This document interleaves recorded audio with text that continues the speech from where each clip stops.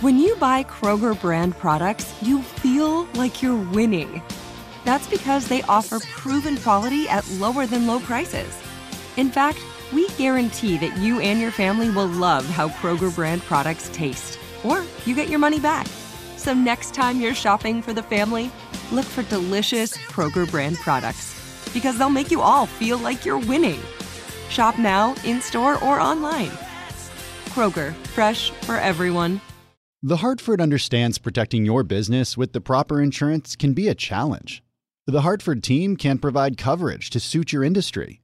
The Hartford empowers mid to large-size companies like yours to help manage risk, from liability and property insurance to workers' comp and more. Let The Hartford help protect what's unique about your business. Learn how at thehartford.com. Live from our nation's capital, this is Bloomberg Sound On.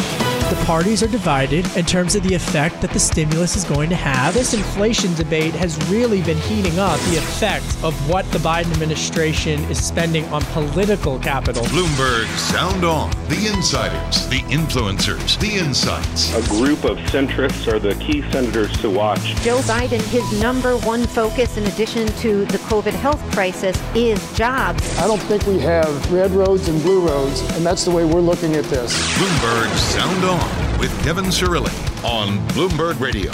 My name is Kevin Cirilli. I'm the chief Washington correspondent for Bloomberg Television and for Bloomberg Radio. As I was just talking about with Carol Massar, the big story remains geopolitics as we await remarks from President Joe Biden speaking later this hour at Emory University. But first, let's start with Secretary of State Antony Blinken and National Security Advisor Jake Sullivan, who met with Chinese officials and members of the Communist Party earlier yesterday in Anchorage, Alaska. This was, of course, the first high-level talks between the United States and China, and it descended immediately into bickering and arguments, with each side sharply criticizing the other over human rights, trade, and international alliances. Take a listen to the sound on the relationship from Secretary of State Blinken.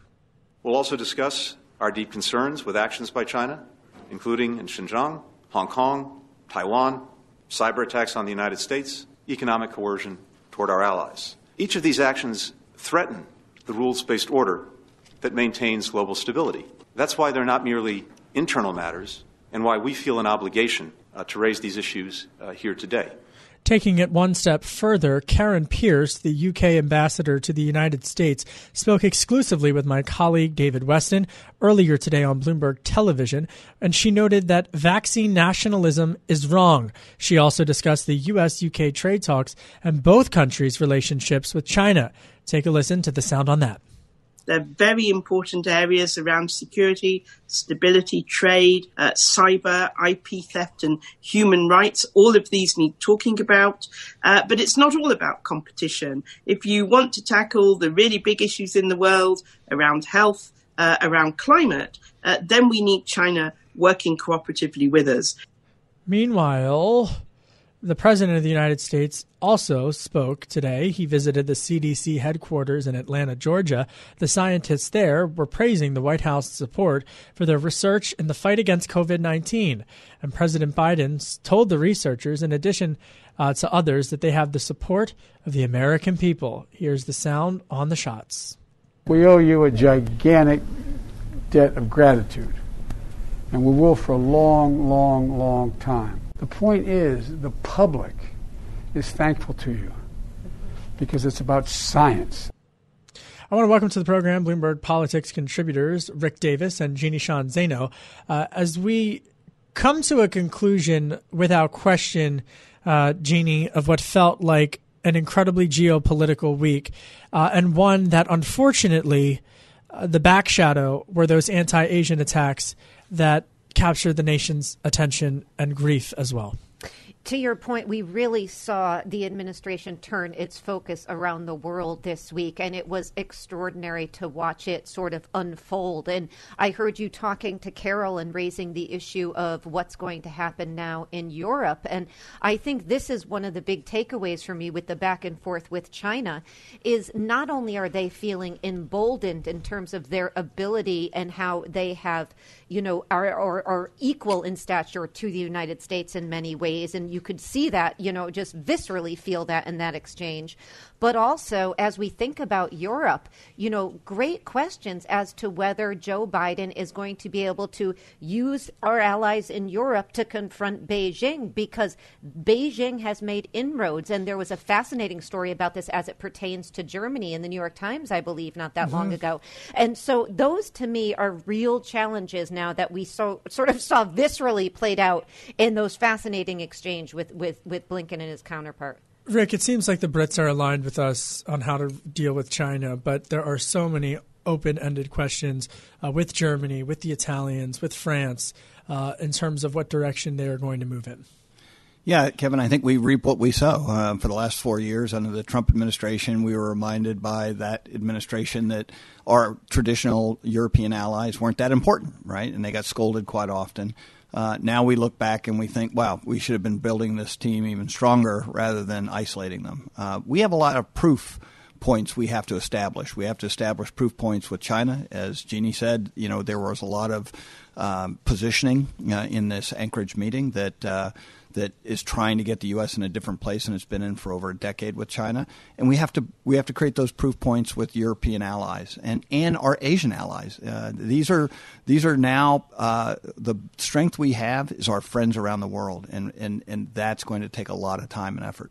Well, let's follow up on that, Rick, because especially in terms of the broader movement of European nations, how is the better question? How can President Biden, can Secretary Blinken, how can they get the Germans to move back toward the direction of the broader coalition of the United States and Europe? Well, I think there are some fundamental building blocks, and number one is security. We saw the Trump administration launch a aggressive campaign in Europe against the Chinese companies like Huawei trying to infiltrate and use their technology to control 5G in Europe. And we won some and we lost some. But we didn't make a case, I think, that was successful enough that these are national security issues. These are not economic issues. Donald Trump liked to put everything through the filter of economics with China. And we missed the biggest selling point that we have, which is it's national security. And with national security comes all these other causes that the British ambassador was talking about, cyber attacks. All these countries have been subject to cyber attacks from China, and there's no coordinated response. Everyone's kind of left on their own. The U.S. has a unique position to be able to amass volume with these allies to be able to ensure that these kinds of IP theft, cyber attacks, things like that don't happen in the future. Well, and I would add to the list of concerns with regards to Huawei and 5G technology, South America as well, and the inroads that China has built into that.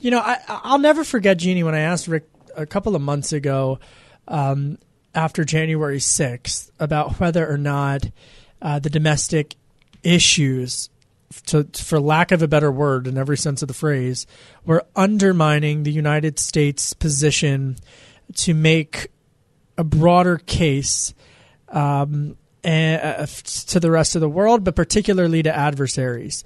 We all recall and remember and acknowledge the unrest that happened throughout the year at various points throughout recent months.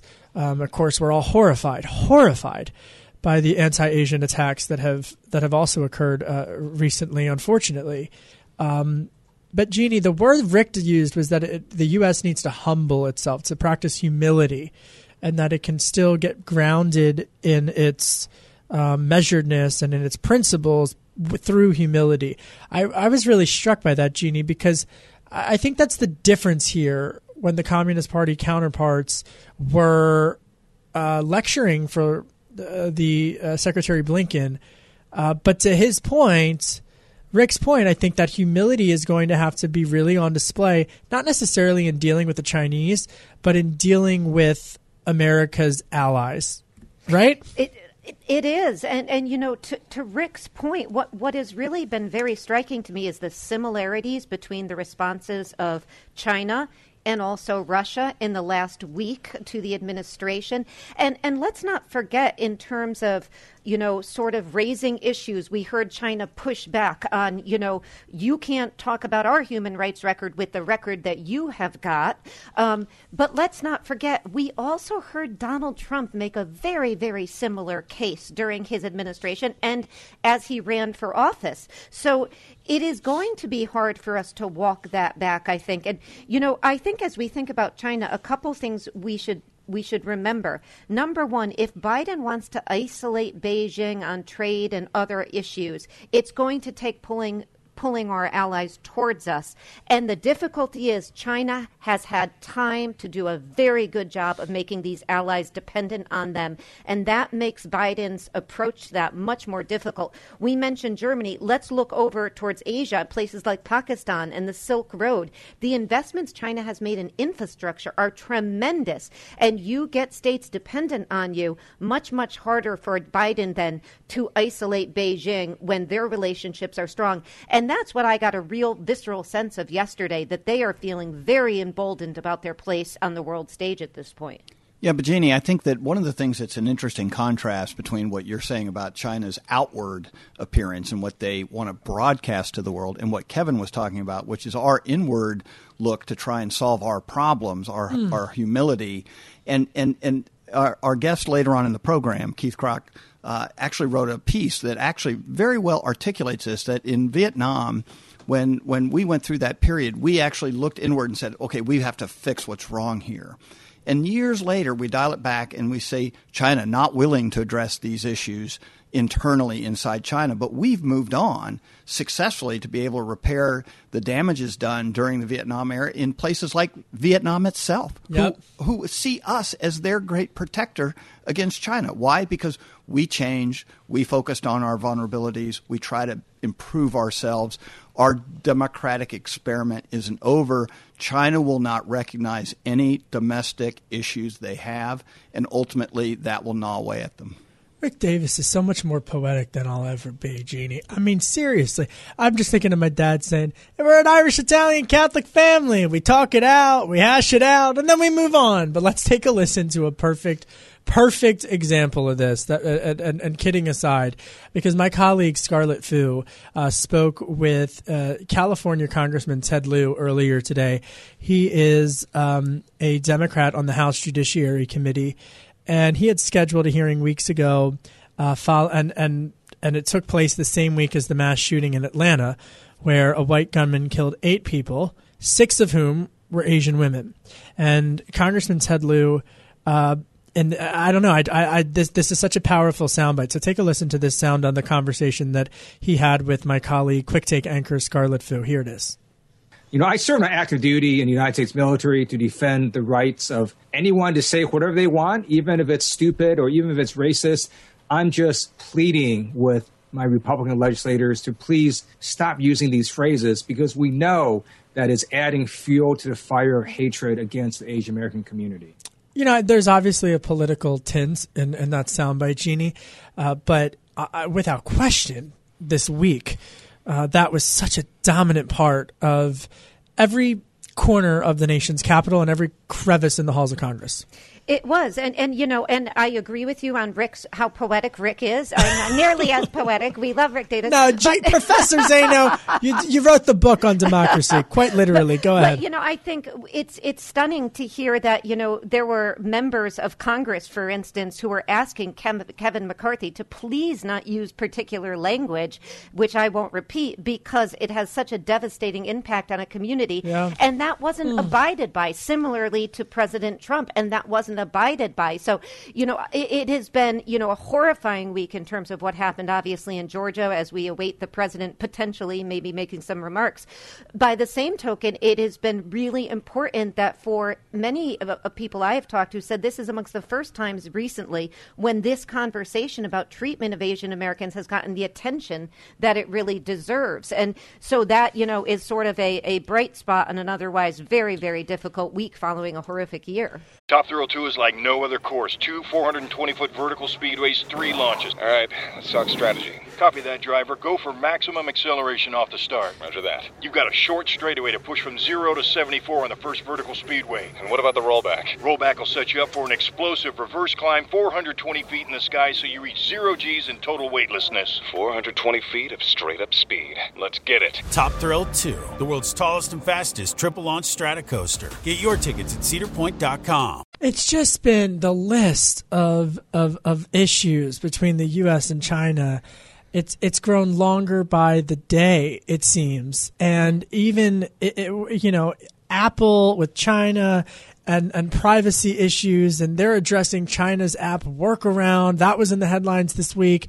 And it's just, I don't even know where they start in terms of how do you start, Rick Davis, take us behind the scenes in terms of prioritizing so many of these issues.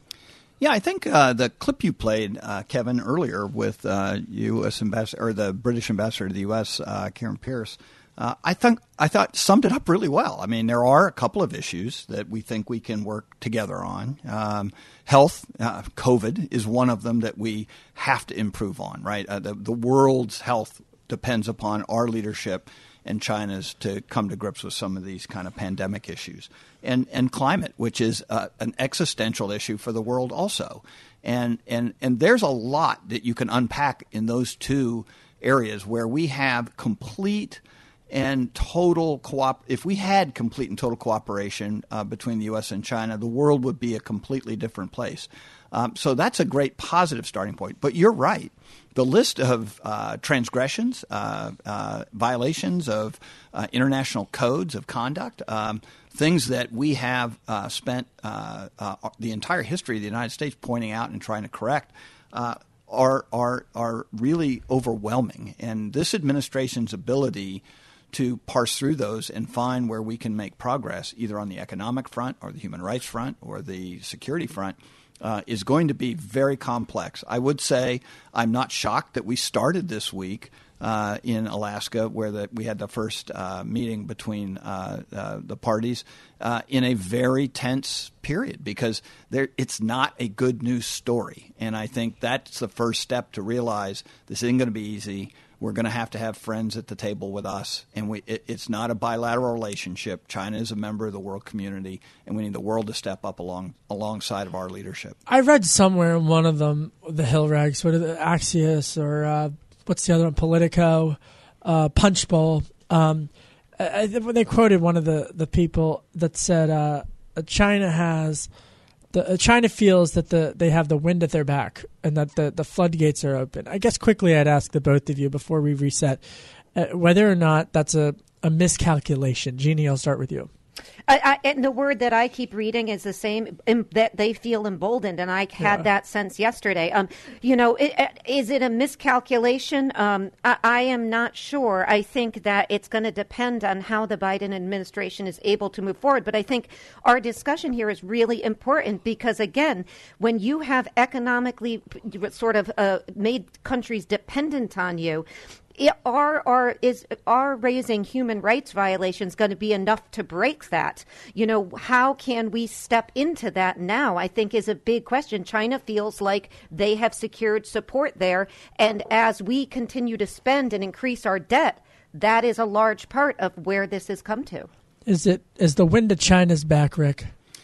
Look, I mean, appearances are deceiving. Yep. They have economic and security superiority in some regions of the world, but they have a lack of freedom within their own country that is going to eat away at their progress over time.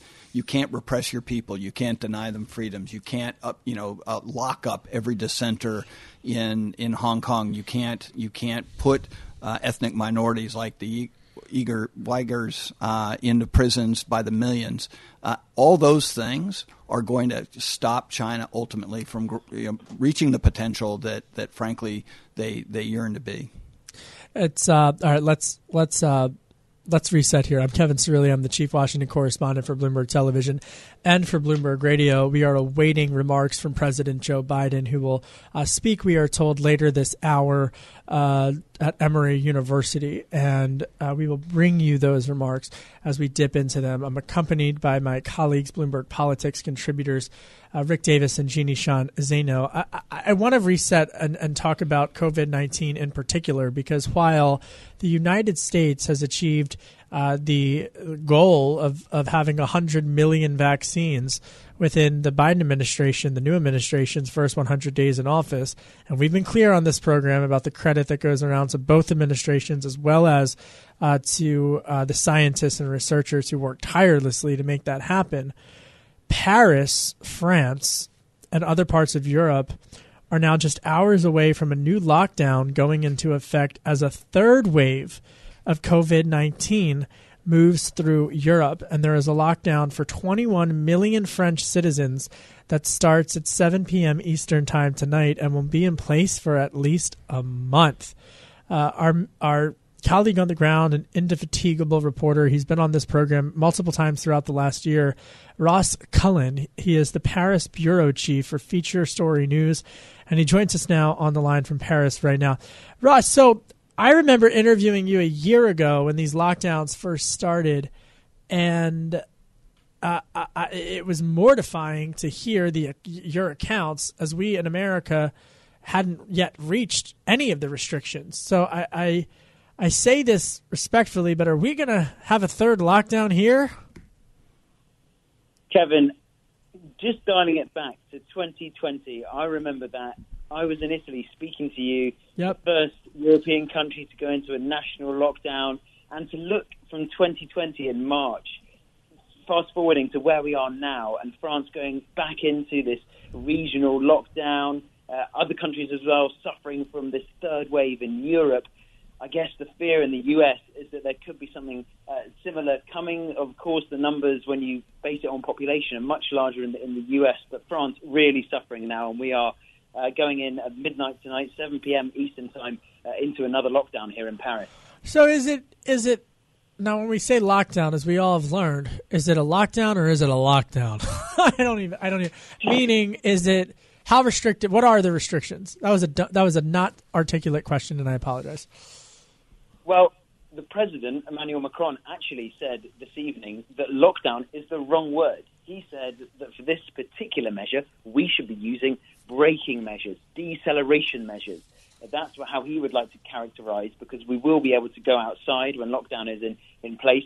There won't be a time limit on that, but there will still be a remnant of the previous lockdown, something that you guys didn't have over there, which is this filling in of the government form every time you want to leave your house, just to buy a pint of milk, just to go to the drugstore for some painkillers. You need to fill in a government form proving why you are leaving your house. And wait a minute. The American in me is like jumping out right now. Hold on. Ross Cullen, Paris bureau chief for Feature Story News. Wait, so every time someone leaves the house, they have to fill out a form? Where do they give the form to? Where is the form? In the first lockdown, the form was actually printed in several newspapers, particularly for the elderly generation who might be getting access in their form that way. There are millions of people, including me, who will access this form using the COVID-19 tracking app on your phone. But you do need to fill it in if you are going to be leaving your house, because if the police stop you and you haven't got the right documentation, you do face a $160 fine. Ross, this is Jeannie Sheehan Zaino. Very good to talk to you. And I am just stunned, I think, as Kevin was, listening about how this works. Are you hearing anything from the people on the ground? Are they, at all concerned about their liberties and freedoms in the midst of this kind of, understanding that there are health reasons for doing this? Do you hear any kind of pushback on the civil libertarian front?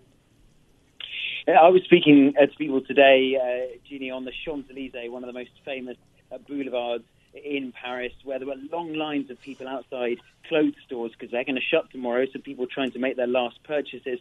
And, Jeannie, I would say they were resigned. They almost knew this was coming. It's not a surprise. We've been through this before. They know what it entails. For example, filling in the form, as I said, and being back inside by 7 p.m. That's when the curfew starts. You need to be at home by 7 p.m. It's not a surprise. And for a lot of people, it is annoying to have to go through this. But unfortunately, they saw it coming. They saw the numbers. They saw the pressure on hospitals that we are suffering here in France. And it was inevitable. Ross, this is Rick Davis. I want to maybe look into sort of cause and effect a little bit. And we've all seen the reporting on AstraZeneca in Europe and whether or not countries are embracing the COVID vaccine made by that organization. And I know France has limited to people 55 and older access to that vaccine. But in other countries where we see success, it's basically, get a vaccine in the arms as quick as you can to everybody you can. So is there a sense that they're going to rethink their strategy related to the vaccination front? Rick, this is a heavily centralized bureaucratic country in France. Something like a national vaccination program was always going to be a slow rollout, always going to be a logistical nightmare for the paperwork and the pen pushers. But the government does seem to have finally realized it needs to up the ante. The Prime Minister got a shot this afternoon of AstraZeneca, trying to prove to the public to have confidence in that drug maker's vaccine, and that they do need to be rolling it out to more sectors of the demographic population, trying to increase the number of people who are taking the vaccine, because there is a lot of reluctance. We do have quite a strong anti-vaccine movement here in France. Let me follow up on this AstraZeneca point. Who do the locals blame? And break it down for us. Is it a politically polarizing issue over there like it is in the United States? Who's getting the blame, or is there blame? Is there any palpable anger about the third wave and having to go into new restrictions? Well, I'll tell you where the anger is directed, and it is the management by the government of the vaccination program. Wow. The government actually gets pretty high marks in public surveys for the economic support, for the packages of financial aid, for furlough, for waiving the taxes for certain sectors. But where it is scoring low marks, guys, is on the vaccination program and the management of that, the mixed messaging, the changing messaging. We heard President Macron saying that this vaccine might only be quasi-effective in older age groups. But then we are also hearing today the French Authority for Health saying that the AstraZeneca vaccine is for only the over 55, so potentially only for the older age groups. So this mixed messaging and this miscontrol, the logistical problems that we've seen with this slow rollout of the vaccination program is really impacting the government. So let me follow up, Jeannie, just quickly, just on that, from that perspective. Do Europeans feel that they are faring better than the United States, or do they feel that the United States had a better vaccination rollout? Or are they not thinking about it, to be honest, because they've got to fill out a form if they want to go get milk? I mean, they do see the numbers that the US, the UK, Israel, even countries like Chile are ahead in the vaccination programs. Yeah. But when it comes to it, you're right. There are the basic liberties of, will I be able to go for a walk in a park with a friend? Have I remembered to fill in my form? Is there a police checkpoint up ahead? Wow. I mean, it really is a kind of different way of enforcing COVID-19 restrictions from what we've seen in the US. And Ross, you mentioned that there is a fairly substantial anti-vaxxer movement over there, as there is here. And here, what we're hearing, at least at this point, as you know, based on the polling, is that seems to be there seems to be a lot of Trump voters, for instance, particularly men who are against the vaccine or reluctant to take the vaccine at this point. Obviously, that data is still coming out, but do you get a sense there where this is coming from, this anti-vaxxer movement, and if there's any sort of political element there as well? Well, we do see a lot of crossover, Jeannie, in the broader themes of lack of confidence in the government, lack of confidence in the overall Washington or the overall picture of Paris. So when it comes to the anti-vaxxer movement, it is strong in France, and I would say that the problem comes from what we saw with the swine flu in 2009. Yeah. Ordered millions of vaccines that then starved back and didn't end up using. This anti-vaccine movement is entrenched, and really is causing a bit of a problem. That's why we saw the Prime Minister having a vaccine. All right, Ross Cullen, we're going to have to leave it there. Ross Cullen, we're going to have to leave it there. He is the Paris bureau chief for Feature Story News, and he joins us on the line from overseas in Paris, France, just hours away, again, before a new lockdown is going to affect as a third wave of COVID-19 moves through Europe. That AstraZeneca scenario has just rocked not just obviously markets but everyday life, and that was just a fascinating dispatch, Rick, from Paris. I mean, we were talking about it in the Bloomberg IB chat internally here, but I mean, broadcasting from the nation's capital, particularly since January 6th, I know how much this city was rocked and still in many ways remains rocked, but hearing that dispatch, wow, it's like another world. Yeah, it is, but it's not isolated. I mean, I have a lot of friends who live and work in Israel, and this is how Israel handled the first wave of the virus attack. Is they locked everybody down. You had to have permission to go shopping. You couldn't go outside except for certain days, depending upon your last name and how it's spelled. I mean, it was very tense. We did not see that level of lockdown here. We complained about the lockdown we had, but it was nothing compared to some of these other countries like Israel. And ultimately, they were able to prevail, but it didn't stop a second wave from happening, right? And as soon as they loosened up the restrictions, another wave came. And so just because France is putting on these very tough restrictions, it's how they come out of it is what's important, not how they went into it. And if they don't come out of it with a lot of people vaccinated between now and when they loosen these restrictions up, they risk another wave of attack by the virus, especially these variants that are moving their way through Europe so aggressively. Well, Jeannie, I mean, it's just another world from Texas, another world from Florida, from Maryland, as all of the drip, drip, drip of reopenings continue to happen. And I'm just sitting here thinking to myself, please don't let the United States get a third wave. Well, that is, I think I messaged Rick this a few days ago as we're hearing, and this is terrible, you know, that because we were, 2 or 3 weeks behind all these waves, and I said, oh, no, because it seemed like we were getting such good news, and obviously the United States has, still does, to your point, as a result of the tremendous work on the vaccines by both administrations, but I am just, really stunned by how this lockdown is going forward, and, to Rick's point, if they don't, people will, I think, increasingly get frustrated if they don't see results at the end of that. I think one of the things about Israel is that they have done a very good job. So maybe people see, okay, we will give up some of these freedoms because in return we'll get some, the benefits will be there. But, in Europe, it's been a very, very different story. And I'm fascinated that we haven't seen at least over here, as much pushback from people as we have in places like you mentioned, Texas and elsewhere. And yes, and especially, I think the most politicized issue here on the COVID front has been schools, and to some extent you could tie immigration to COVID-19, I think, as well. But let's reset here. I'm Kevin Cirilli, Chief Washington Correspondent for Bloomberg Television and for Bloomberg Radio. I'm accompanied by my colleagues, Bloomberg Politics contributors, Jeannie Shanzano, as well as Rick Davis. We are awaiting remarks from President Biden at Emory University on what has been just a fascinating geopolitical week on the U.S.-China front as well as on the U.S.-Russia front. But we're going to be checking in soon with Keith Krach. He is the former Undersecretary of State for Economic Affairs in the Trump administration. He received unanimous approval. He was voted for confirmation by all Democrats and all Republicans in the administration, and largely was an apolitical figure.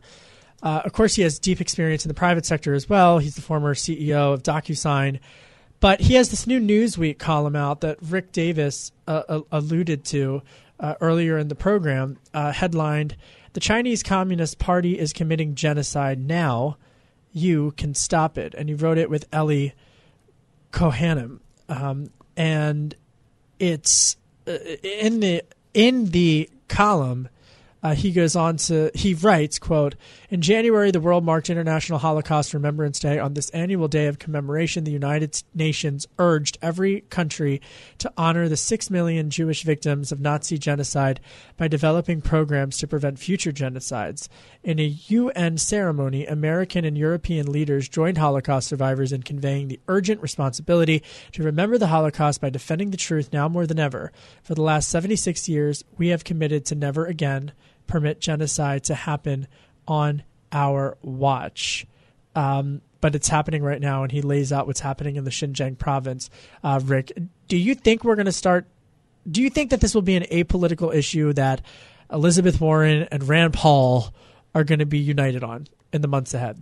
Yeah, I think any effort to try and find accommodation with China, and we've talked about different ways through, sort of health policy and climate, where some of the positives may come out. We've heard a lot about the negatives this week. But there are those like Senators Warren and Paul who have a very inward-looking foreign policy attitude, right? And their attitude would be, hey, these people are committing genocide, and we want to roll up the carpets. We don't want to deal with China. We shouldn't do things with them that would empower them. And so I think it's going to be a mixed bag when it comes to selling this. But I would say they represent a minority of opinion on Capitol Hill related to China. I think that you see this as becoming a very bipartisan issue. We always look for things we can unify Republicans and Democrats around, and China's bad behavior is one of them. Just before we bring Keith Krach into this conversation, I want to hit a red headline that crossed the Bloomberg terminal just moments ago. The U.S. weighs global benchmark on climate impact for Wall Street. Again, a red headline crossing the Bloomberg terminal. The U.S. weighs global benchmark on climate impact for Wall Street. The Biden administration is considering ways to push the global finance industry into consistently accounting for carbon dioxide emissions and green investments, according to people familiar with the matter. No doubt, Senator Kevin Cramer and Congressman Andy Barr, two Republicans who have introduced counter legislation earlier this week on that front, are going to try to stop it. Let's welcome to the program once again the former Undersecretary of State for Economic Affairs, Keith Krach, who again received bipartisan confirmation, and he is the author of this new op-ed in Newsweek, headline, "The Chinese Communist Party is committing genocide now. You can stop it." Keith, it's great to have you back on the program. I appreciate the time. What can the United States do to stop this massacre from happening? Well, there's a lot that the United States can do, Kevin. And, this is punishable genocide as defined by the United Nations Convention on Prevention and Punishment of Genocide. And I think it's really important that we do that. That was one of the things we outlined in the Newsweek article in honor of honoring the memory of the Holocaust survivors. And, the first thing is the government's done a lot, right? Both administrations, Secretary Blinken confirmed it, President Biden confirmed genocide is happening right now. And what we go on and we talk about is the different organizations that are actually missing from speaking out about it. And I'm talking about the biggest asset managers in the United States.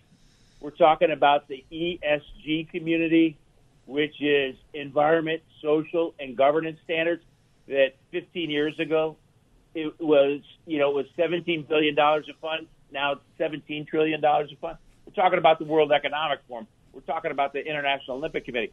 Nobody's stepping up because as Speaker Pelosi talks about it in terms of commercial interest, that basically means a conflict of interest.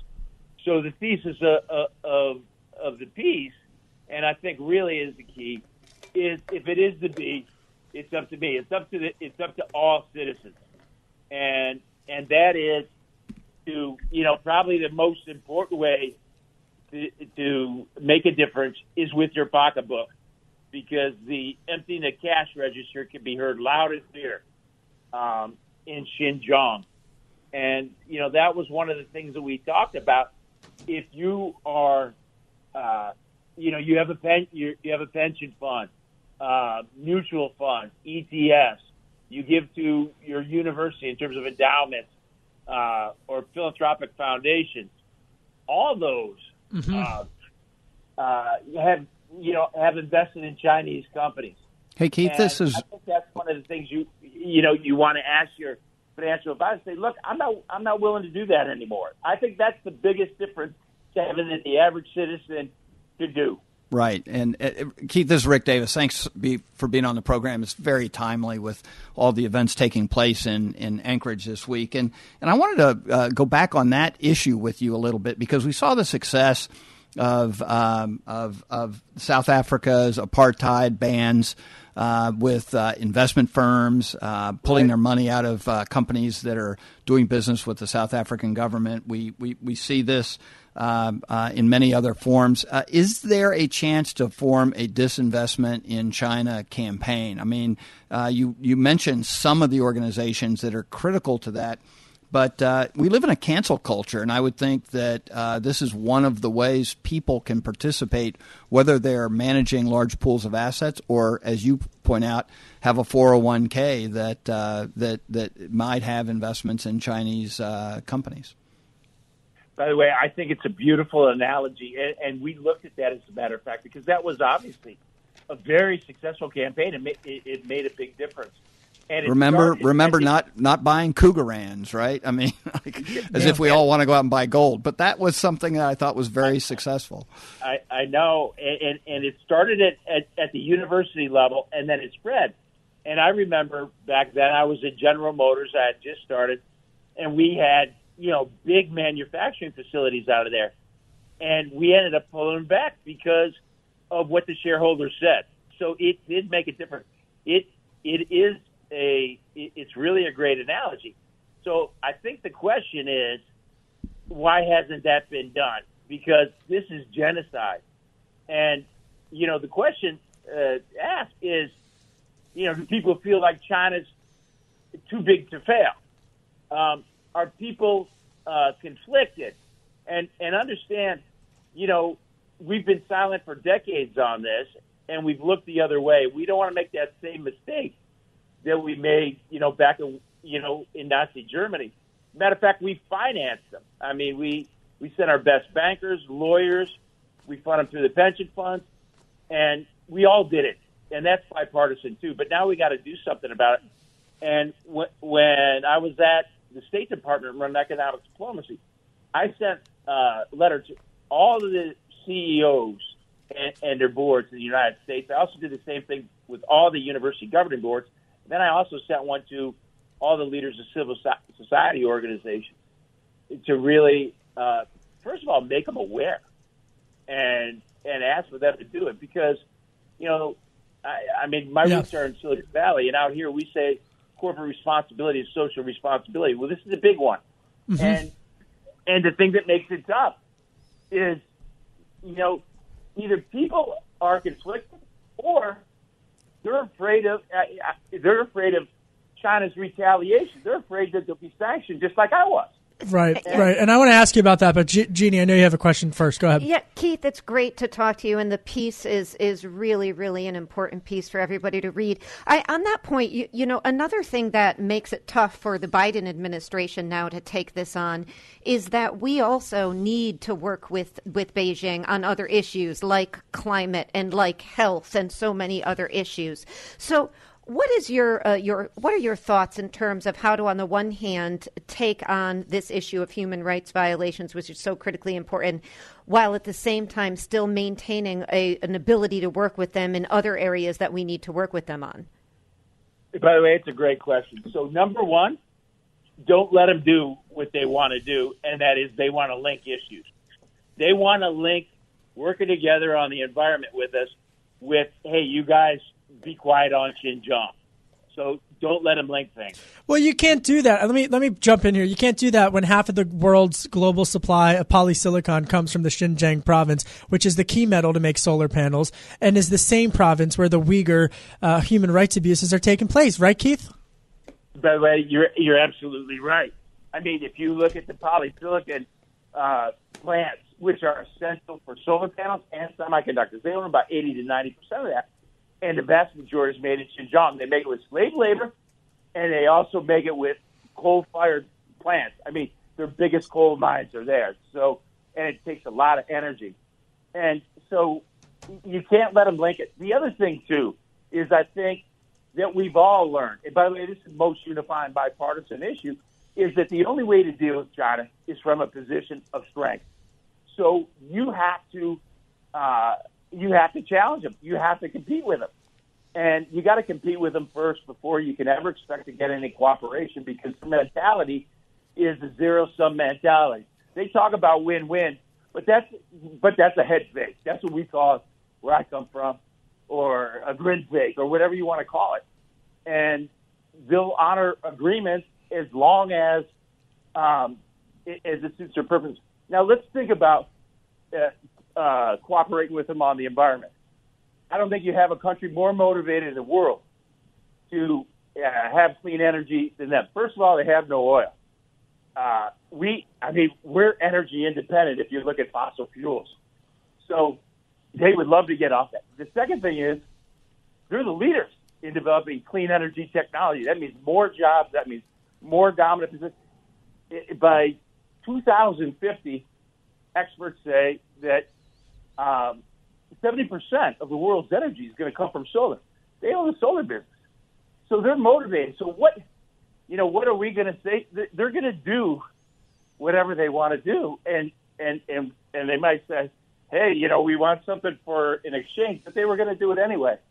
Top Thrill 2 is like no other course. 2 420-foot vertical speedways, 3 launches. All right, let's talk strategy. Copy that, driver. Go for maximum acceleration off the start. Roger that. You've got a short straightaway to push from 0 to 74 on the first vertical speedway. And what about the rollback? Rollback will set you up for an explosive reverse climb 420 feet in the sky so you reach 0 G's in total weightlessness. 420 feet of straight-up speed. Let's get it. Top Thrill 2, the world's tallest and fastest triple-launch Stratocoaster. Get your tickets at cedarpoint.com. Hey, Keith, I wanted to get back to this issue of sort of how you define some of the genocidal activity. And one question I had that I've not really quite understood is part of what this is all about is the fact that these minorities are Muslim.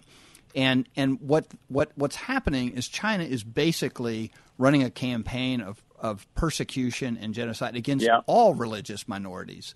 And so where is the Muslim community on this? I mean, we see China doing a lot of business in the Middle East. Egypt, one of the largest Muslim communities in the world. You don't seem to see the outrage, frankly, that you saw when Muslim minorities were being targeted in the Balkans War, where the United States came to their defense there. Here we are sort of standing in a very singular position without the Muslim community really making as much noise as you would have thought.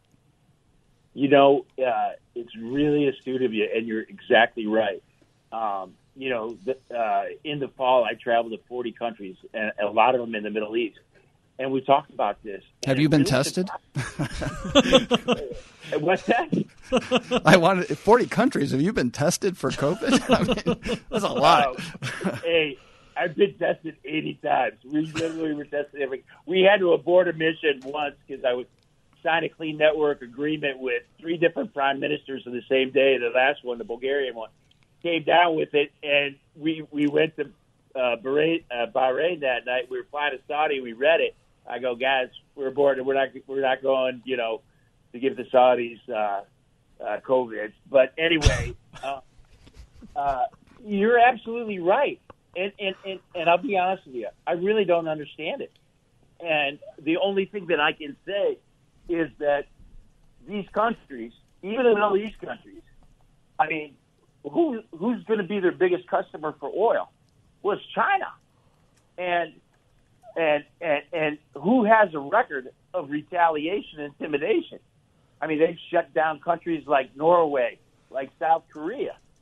So this is why American leadership is so key. And by the way, this is also why we formed the Clean Network Alliance of Democracies, where we were able to get 60 countries representing 2/3 of the world's global GDP, 200 telcos, and dozens of high-tech clean companies, and we defeated Huawei.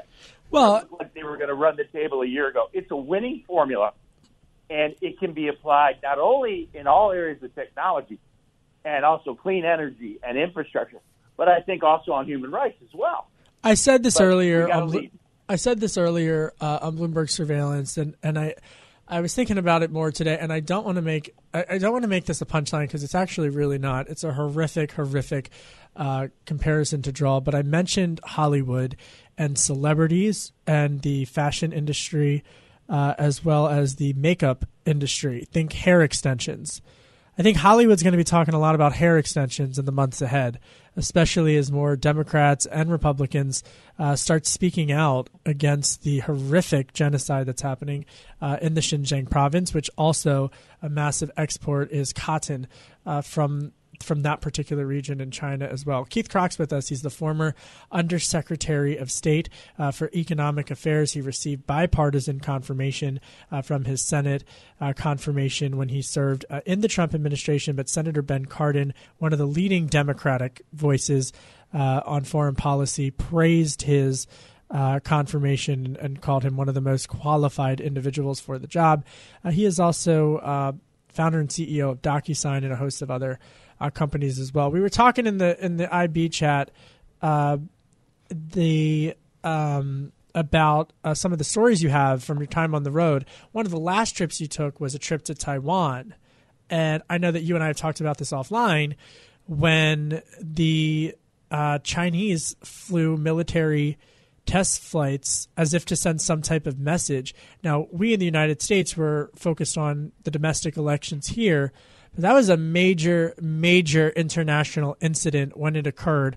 Just describe for us that what happened when you were in Taiwan.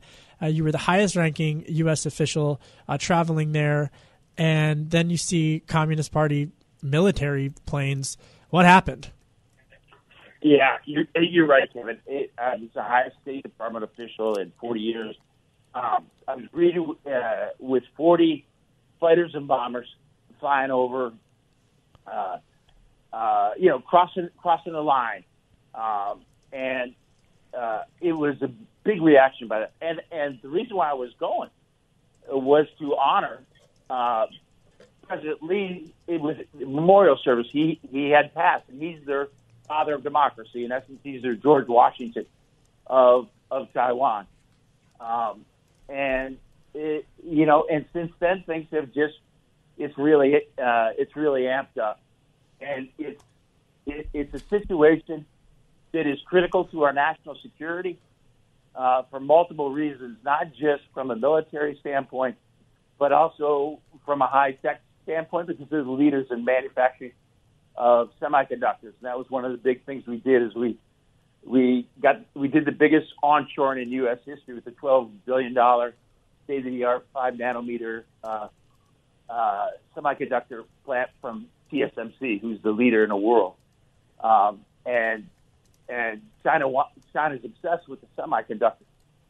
So the objective of the game and what we did when I was over there, we set up an economic dialogue, and we later signed an economic prosperity partnership in all different areas, from high tech to infrastructure to manufacturing to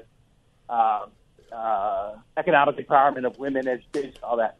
And then we later signed a science and technology cooperation agreement with a goal of getting to the point of doing a TIFA, which is the first step to a free trade agreement. And the reason why that's important is because that's a signal to our private sector, hey, this is a place to invest. And when the U.S. private sector invests, then the allies invest. And when the allies invest, then if something kinetically happens, we need those allies.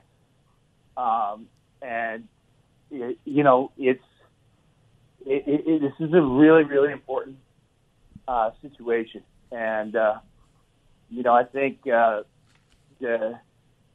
the Biden administration is doing a really good job trying to balance what's going on there. Mm-hmm. Because China's got designs on that. And all you have to do is think of Hong Kong. And that's right. Right. Yep.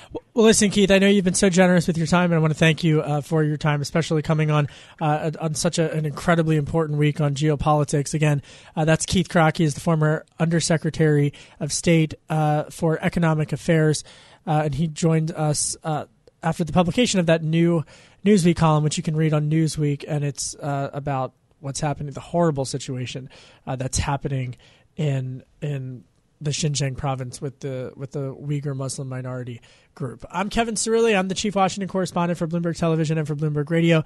Bloomberg Politics contributors Rick Davis and Jeannie Sheehan Zaino are with me. We are now, according to a Biden aide, a little less than 5 minutes away from President Joe Biden's remarks from Emory University, where we will take those remarks. Vice President Kamala Harris is speaking now. Rick, I mean, you just hear it from Keith.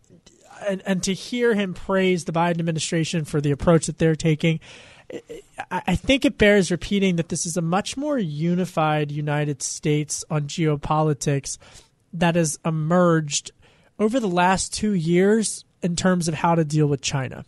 No question. I think that China policy prior to that period of time, Kevin, was in a drift. The Obama administration really didn't confront China on serious issues of human rights and economic disparity. And the Trump administration took a little while to figure out whether they were for it or against it. But by the end of the second year of his administration, they formulated this China response primarily focused on economics and the pushback in the marketplace there. But the Biden administration is filling out the rest of that agenda, which we saw on firm display this week in Anchorage, Alaska, between our chief negotiators between the U.S. and China. So I think we're entering a brand new, very distinctly different relationship with China. It's going to take an enormous amount of statecraft to ensure that it is productive and doesn't turn into a shouting match. But I do think the Biden administration has goals and objectives that they want to get done, and I think that that we'll see those start to emerge in the near future. The big question is now, does this set up a Biden-Xi summit in the spring? And if so, what do we hope to accomplish there? Jeannie, the easy question to ask is this a new Cold War with China? It's one that I think has been I don't think you can compare the U.S.-Russia relationship to the U.S.-China relationship. I think that this is an economic disentanglement that is going to take a very long time to sort out. It's almost as if the United States is leaving a conservatorship, for lack of a better pop culture word, in terms of where things are moving. And it's interesting because this has been coming, and as you and Rick were just talking about, for a long time, and it does feel like we are entering an era where there is bipartisan agreement on how to confront China finally after a long time. But I think Rick's question about where is the Muslim world on, for instance, the Uyghurs, is the right question to ask, and it brings us full circle to what we were talking about, which is Keith's answer, which is that the Muslim world has become economically beholden to a certain extent to China. And so can we break that hold, I think, is a really, really big question that looms out there. And not just about this issue with China, but about so much of China's investments in other nations to break our alliances. And higher education institutions' entanglements with China and fashion companies. Yeah, exactly. I mean, yeah, just to echo that. All right. Let's take a breather from geopolitics, and I want to read two headlines as we await for President Biden to speak that just crossed the terminal on my Friday. Ready? Governor Andrew Cuomo faces new claims of sexual harassment from a current aide. Again, Governor Andrew Cuomo faces new claims of sexual harassment from a current aide. And a new headline from the Associated Press: former President Trump's Mar-a-Lago is now partially closed due to a COVID outbreak. Top Thrill 2 is like no other course. 2 420-foot vertical speedways, 3 launches. All right, let's talk strategy. Copy that, driver. Go for maximum acceleration off the start. Roger that. You've got a short straightaway to push from 0 to 74 on the first vertical speedway. And what about the rollback? Rollback will set you up for an explosive reverse climb 420 feet in the sky so you reach 0 Gs in total weightlessness. 420 feet of straight-up speed. Let's get it. Top Thrill 2, the world's tallest and fastest triple-launch stratocoaster. Get your tickets at cedarpoint.com.